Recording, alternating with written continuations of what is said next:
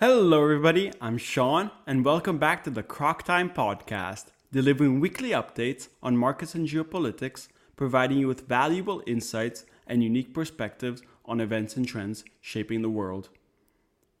Today's episode will provide an overview of the history of thorium-based nuclear reactors and how President Nixon made one of the biggest mistakes in the 21st century. Thorium-based fuel is in fact safer and more efficient than uranium, and I feel like a bit of history can help put in perspective the current nuclear energy industry. So let's cut to the chase and let's dive deep into some history of thorium and thorium-based nuclear reactors. Thorium is a metallic chemical element, moderately soft and malleable with a high melting point. There is a great abundance of thorium on Earth, and it has superior physical and nuclear fuel properties than uranium. For example, it is easier and more efficient to mine.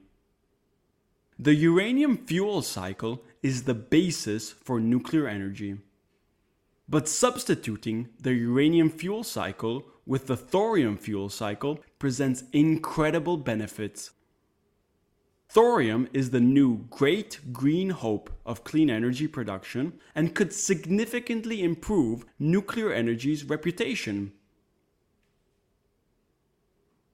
Thorium in nuclear energy would produce less waste and more energy than uranium, in addition to being meltdown proof and producing no weapons grade as byproducts. Thorium is key to developing a new generation of cleaner and safer nuclear power. Well, if we all know this, why isn't it used then? To answer this question, we have to go over one of the biggest mistakes in the 21st century, which has haunted the nuclear industry to this day. After World War II, the US government built an experimental prototype molten salt reactor. This reactor, built at Oak Ridge National Laboratory in Tennessee, uses thorium as its fuel and operated with excellent results between 1965 and 1969. Glenn Seaborg, Nobel laureate and the discoverer of plutonium, had successfully developed and tested thorium-based nuclear reactors in the 60s. But what happened then? Well, strangely, in 1973, the US government settled on conventional uranium technology and discontinued thorium-related nuclear research, abandoning their successful projects.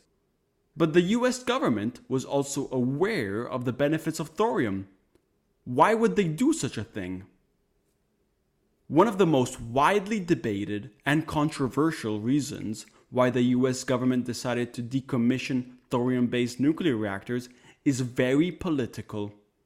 You see, Richard Nixon, president of the US at the time, came from California. The water-based system of the current uranium nuclear fleet in the world was developed by researchers in California at the same time as Oak Ridge's thorium-based research.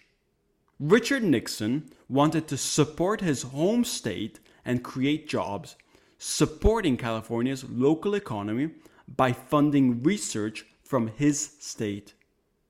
He didn't care about the safety or the benefits of thorium, even though he was the one that launched a massive program to build nuclear power plants across America.